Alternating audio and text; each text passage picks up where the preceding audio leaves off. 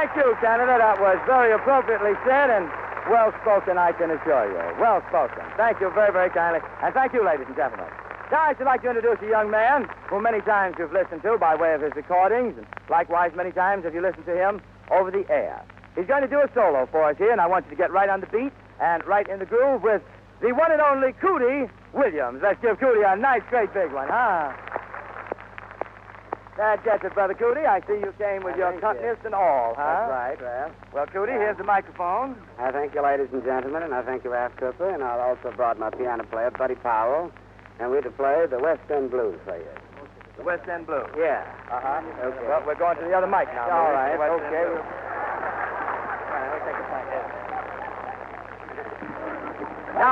Now we're on the west side of town. Yeah. Yeah, now you can go right from here. Oh, all right. Yeah, you can't get mixed up, you know. You can't get mixed up, yeah. Okay, sir.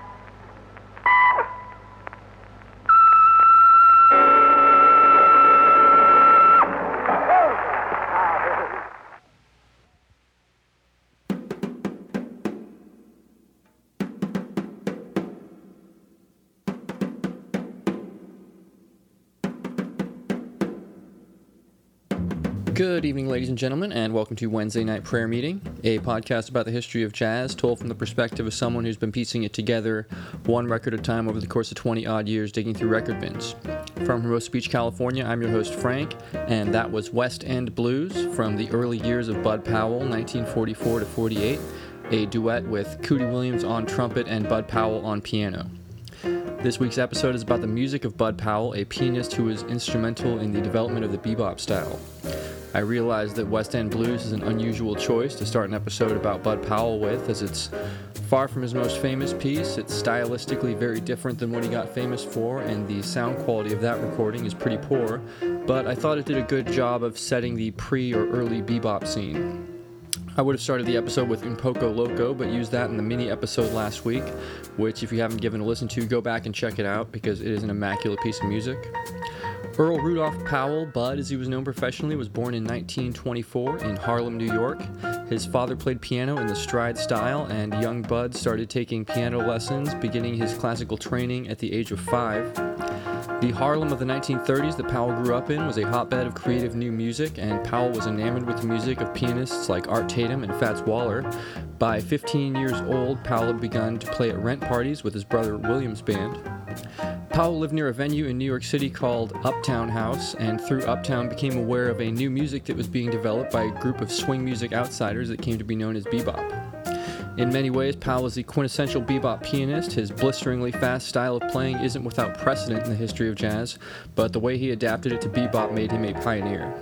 His soloing style is often described as an adaptation of Charlie Parker's revolutionary style to the keyboard, and while that's not wholly inaccurate, I think it sells Powell a little short. Parker's influence is clear, but Powell's harmonic sense illustrates that he was a tremendously original thinker in his own right. This first set of tunes is going to be from all over Powell's career to give a bit of an overview, starting with a song called Glass Enclosure, which seems like as good an opportunity as any to briefly discuss some of the tumultuous elements of Powell's life. While he was performing with Cootie Williams Orchestra in Philadelphia in 1945, Powell was approached after a gig by police who claimed that he was drunk and disorderly. The police beat Bud Powell brutally, which by most accounts was a major contributing factor in the development of a latent mental illness that troubled Powell to varying degrees for the rest of his life. In the years that follow, Powell was frequently in and out of mental institutions and subjected to the manifold horrors of the mid-century modern mental illness treatment regime, including electroconvulsive shock therapy and medication that at times exacerbated his illness. Glass Enclosure was composed following a 6-month period of institutionalization. Powell was released into the care of the manager of the Birdland Club, where Powell was scheduled to perform, and in order to avoid any incidents that might prevent him from performing, he kept Powell under lock and key in his apartment until the show. Those were the circumstances surrounding the composition of the tune, and the title is a reference to his post-institutionalization confinement. This is Glass Enclosure. Enjoy.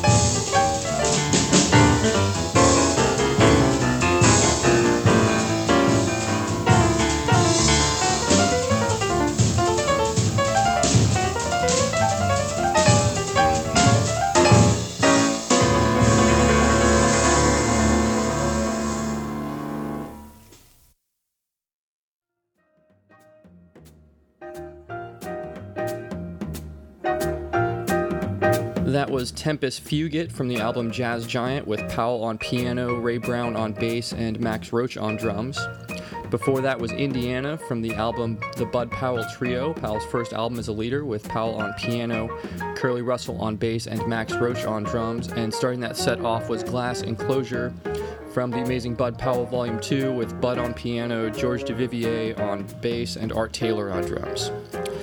Glass Enclosure is a bit of an oddity in the jazz world and in Powell's body of work in that, like Thelonious Monk's Crepuscle with Nellie, it's presented as a fully composed piece without improvised sections. Speaking of Thelonious Monk, in the early 1940s, when Bud Powell was getting started out, the two developed a very close friendship, and Monk served as an older brother, mentor figure to Powell, introducing the young pianist to the legendary group of players at Minton's Playhouse, who were developing the style of vernacular that became bebop. Monk was vehement about bringing Powell onto the scene, and being the house pianist at Minton's, refused to play unless Powell played first. Powell was equally enamored with Monk, and when he got a job as the pianist in Cootie Williams' orchestra, he introduced what was destined to become Monk's greatest hit, Around Midnight, to the orchestra, which led to the first recording of the tune. While this brought Monk's tune to a wide audience, it resulted in the first major shafting of many in Monk's career. Cootie Williams added a bridge to the tune and copyrighted it under his and Monk's name. A lyricist did the same, and to this day Monk's estate only gets about 1/3 of the royalties generated by the song. Anyway, it's a beautiful song, and I think it's worth hearing this first version of the tune that was recorded, so here is Cootie Williams' rendition of Round Midnight. Enjoy.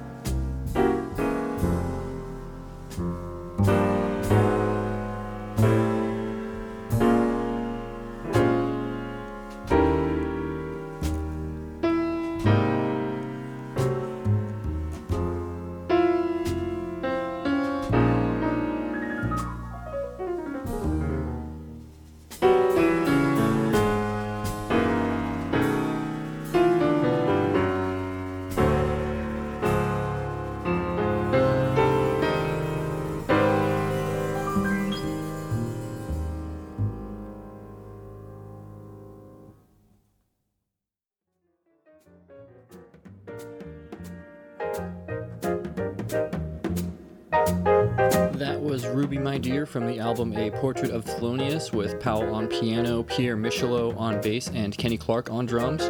Before that was In Walked Bud from The Genius of Modern Music Volume 2 by Thelonious Monk, with Monk on piano, Sahib Shihab on alto, Milt Jackson on vibraphone, Al McKibben on bass, and Art Blakey on drums. The song was composed by Monk in honor of his young friend Powell. And starting that set off was the first recorded version of Round Midnight, performed by the Cootie Williams Orchestra with Williams on trumpet, along with his orchestra's trumpet section made up of Emmett Perry, George Treadwell, Lamar Wright, and Tommy Stevenson.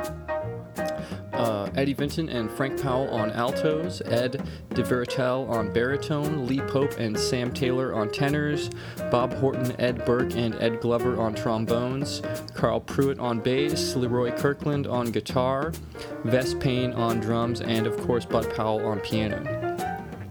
Although Monk's music made an impression on Bud Powell's playing, his most marked influence was the great pianist Art Tatum.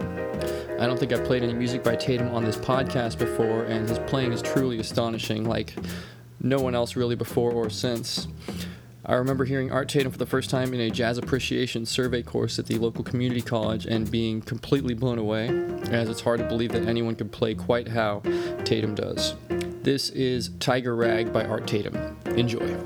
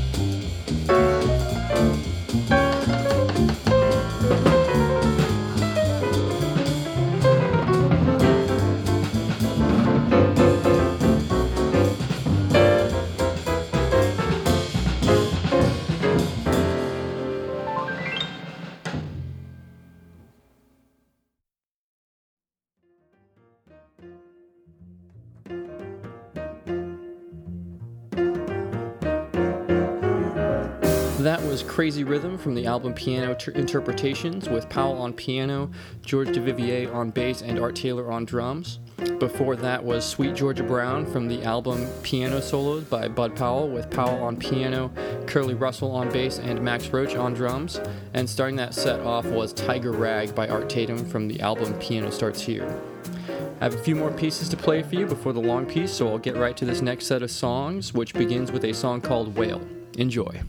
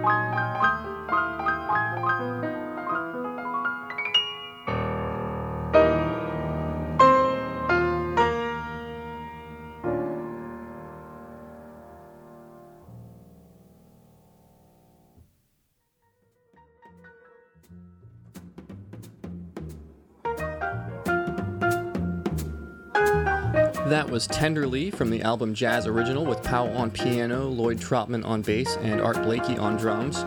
Before that was Shaw Nuff from the album Roundabout Midnight at the Blue Note with Pierre Michelot on bass, Kenny Clark on drums, and Powell on piano. And starting that set off was Whale from the Amazing Bud Powell Volume 1 with Powell on piano, Fats Navarro on trumpet, Sonny Rollins on tenor, Tommy Potter on bass, and Roy Haynes on drums. Thanks so much for listening. I hope you've enjoyed hearing some of the music Bud Powell made over the course of his career. The long piece for tonight is by Charles Mingus's group. Powell left the United States in 1959 for Paris, trying to escape the ill treatment that African Americans in general and the mentally ill in particular received in the U.S.